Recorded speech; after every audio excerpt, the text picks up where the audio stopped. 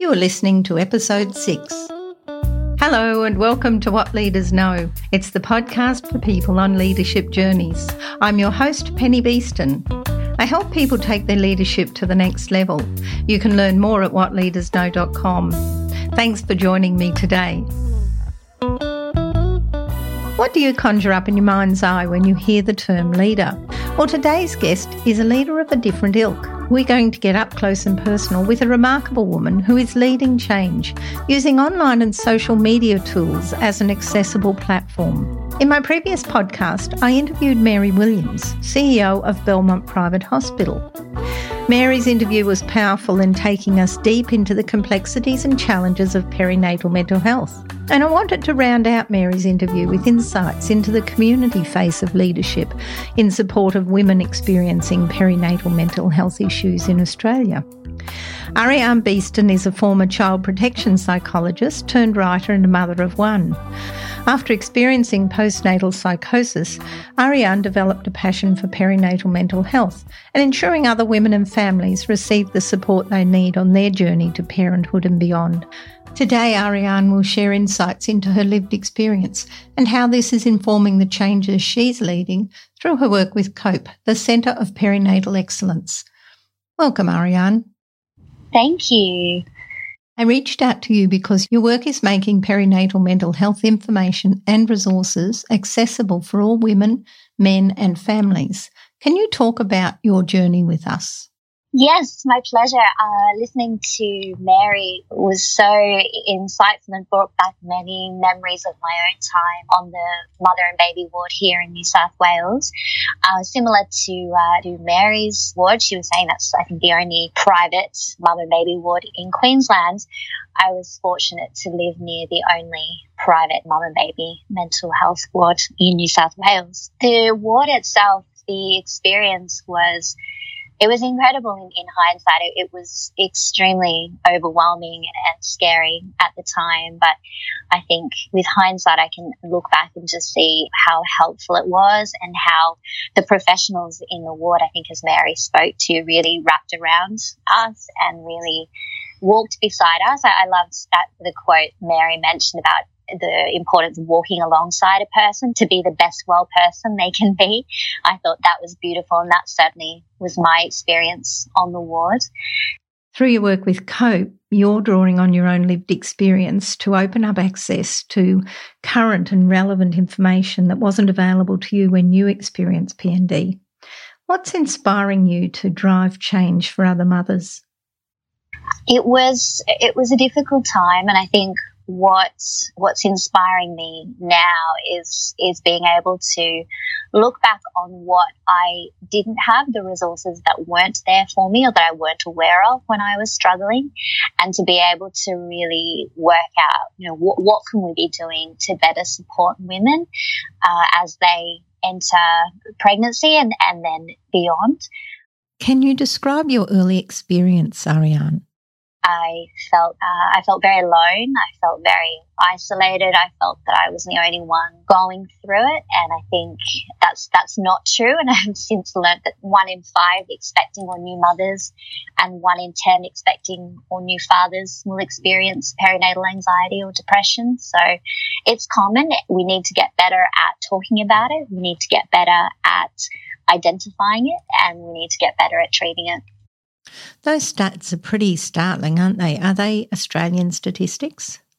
Yes, exactly. The numbers are alarming, and I think there's certainly not enough awareness, particularly around fathers. I think there's more understanding and even sympathy for women who endure anxiety or depression, but we're still, I think, not comfortable perhaps with the idea that dads can experience depression during pregnancy, but also after the birth of the baby as well. So that's something I think we need to get better at, and being comfortable with that idea.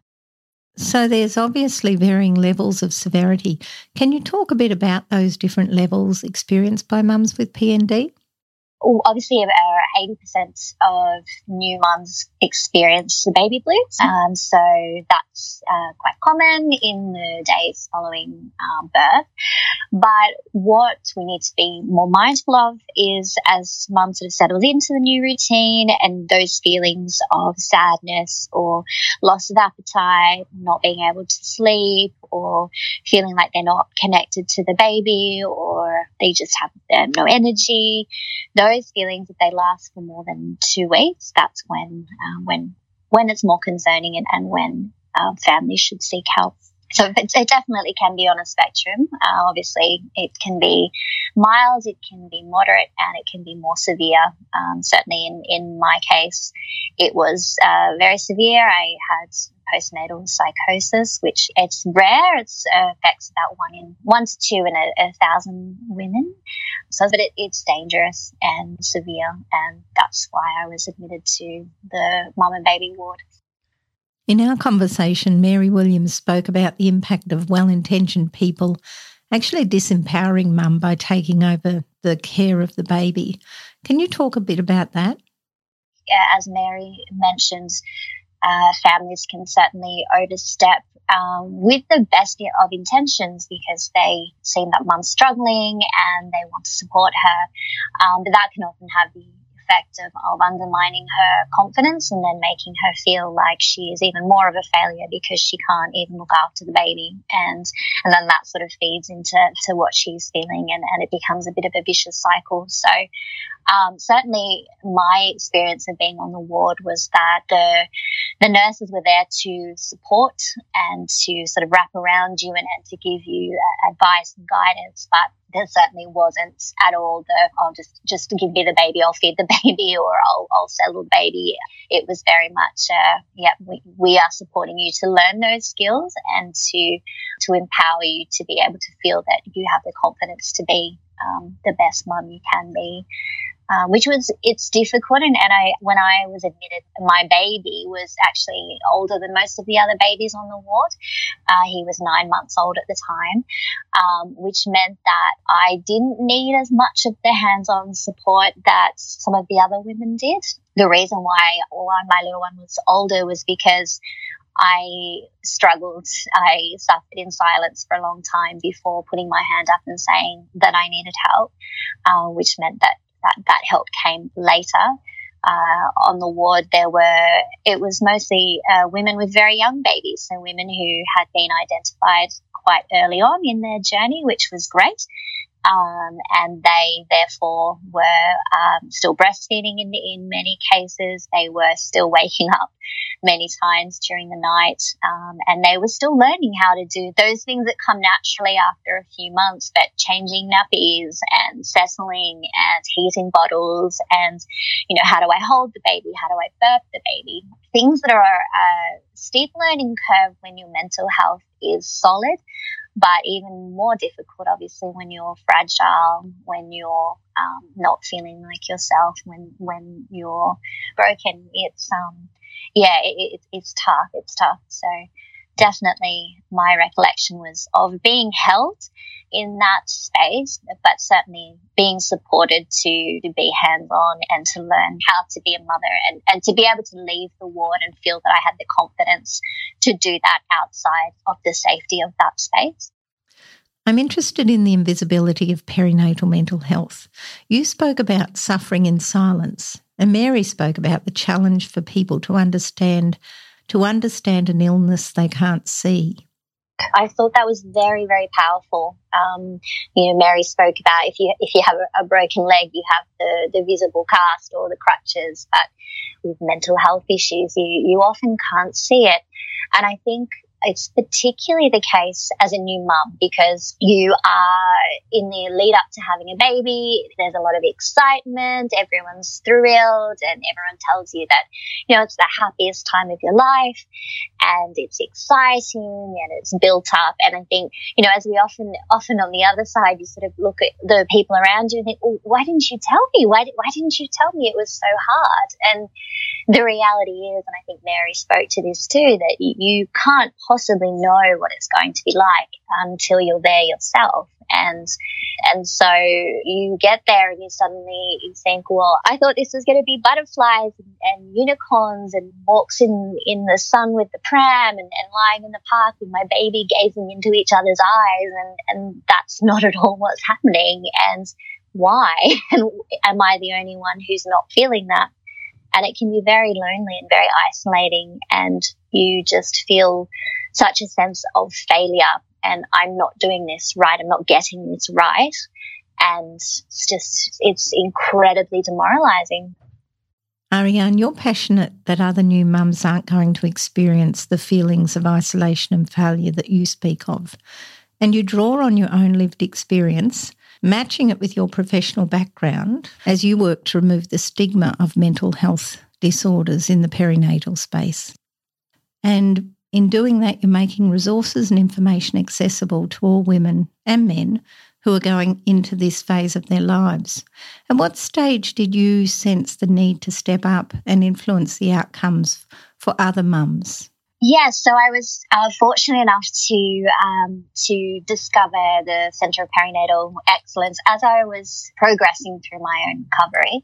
I had started doing a little bit of writing about my own experience, and I actually contacted Dr. Nicole Hyatt, who's the founder and executive director of COPE, and said, look, I love what you're doing. This is my own experience. I write. Could I be of value at all in what you're doing?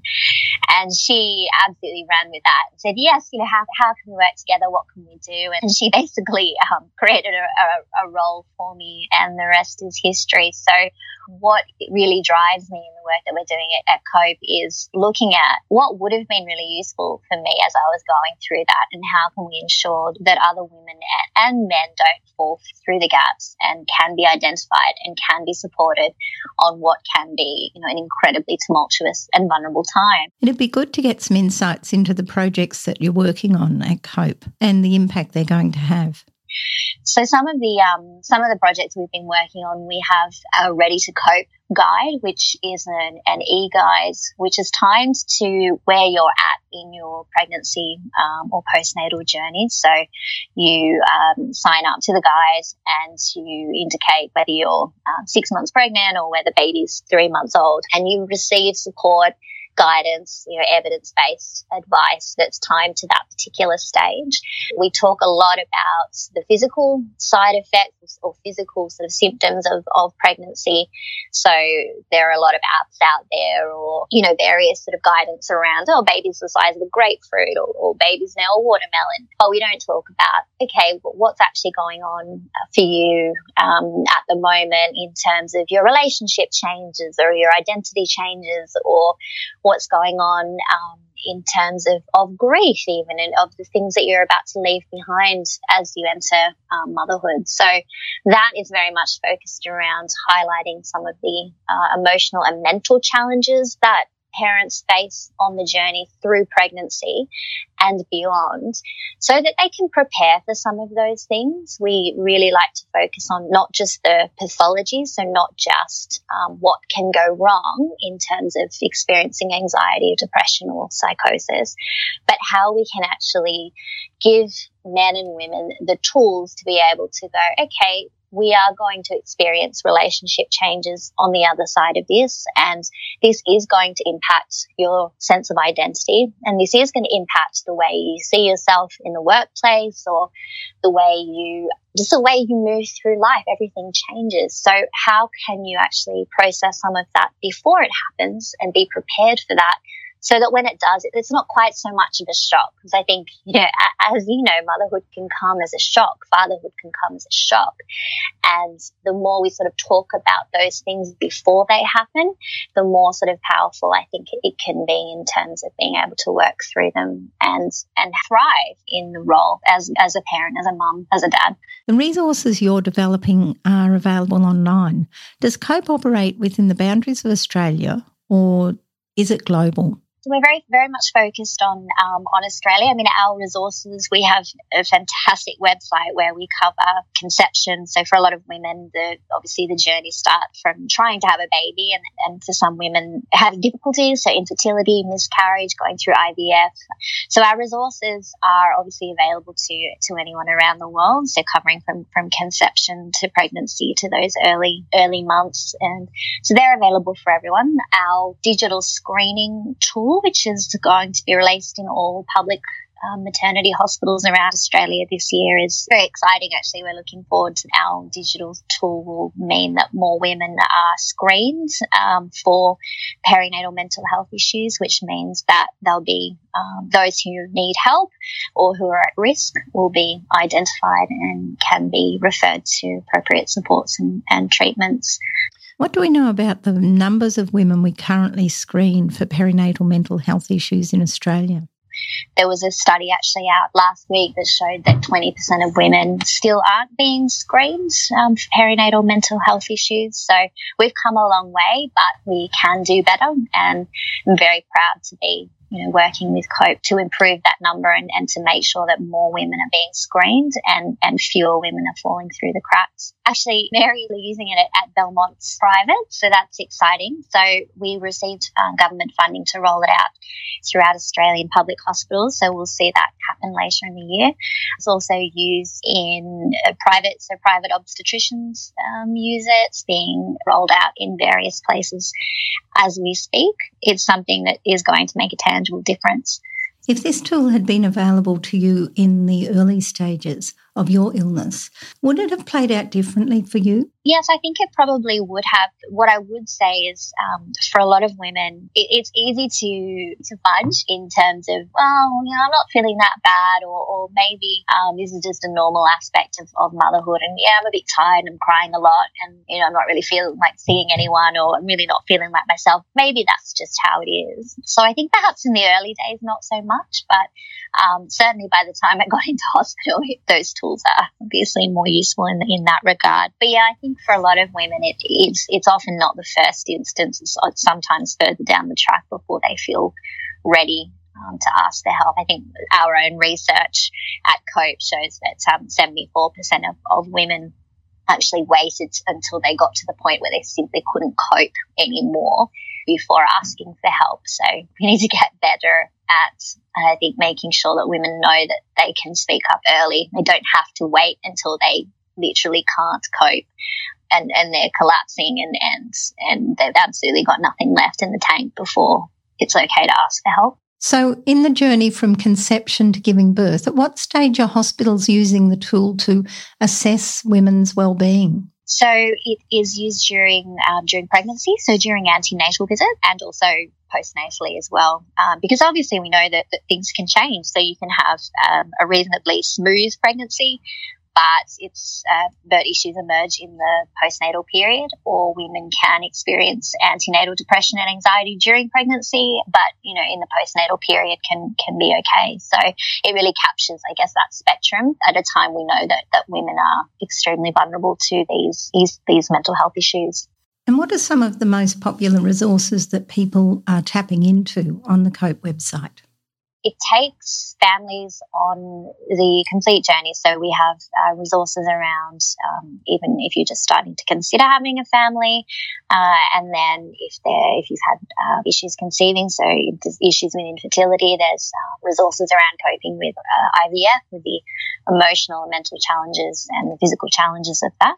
There's lots of resources around going through pregnancy and then the postnatal period. So there's a lot of resources around coping with birth, what happens when birth doesn't go to plan. For a lot of women, the experience is very, very different to how they anticipated. So there's resources around coping with birth trauma, and then issues around identity and coping with how do you cope with a crying baby, how do you cope with the changes to your relationship, to body image, to your sex life, to what it means to return to work, breastfeeding. It's all there. As I mentioned, we have the Ready to Cope guide, which is now available for women and men. It's also being adapted into a number of different languages as we speak. It's been adapted for Aboriginal and Torres Strait Islanders for women, and we're about to be commencing work on our version for Indigenous dads as well, which is very exciting. We also have in development an e-Cope, which is a directory of perinatal mental health services around the country. So that is soon to be launched. And that's really key in terms of a sort of final piece of the puzzle. So once you've been screened and it's been identified that you do need further support, being able to actually identify someone who has expertise in that area, who's nearby, who is going to be appropriate to then support women and men through that. So that's exciting. That'll be out soon, and that'll really make sure that families are connected to the supports and services they need. So we've also just collaborated with Mama Shrine. So they're a fantastic organisation who connects women around the country for face-to-face meetups, but also online support. So just another way that we're ensuring no women are left behind.